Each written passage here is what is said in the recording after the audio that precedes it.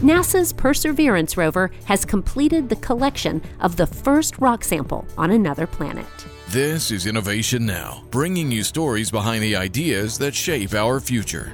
The rotary percussive drill at the end of Perseverance's robotic arm carefully drilled into a flat, briefcase-sized rock on Mars. After completing the coring process, the arm maneuvered both the sample and sample tube into place, so the Mastcam 2 camera could image the contents of the yet unsealed tube.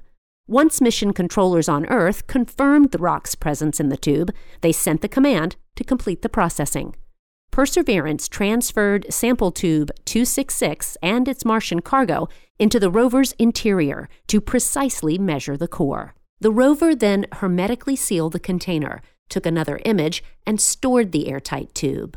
With more than 3,000 parts, the sampling and caching system on the rover is the most complex mechanism ever sent into space. And now, that system has enabled the rover to safely store the first of many Martian samples, patiently awaiting one of the future missions being planned by NASA and the European Space Agency that will bring those titanium tubes to Earth.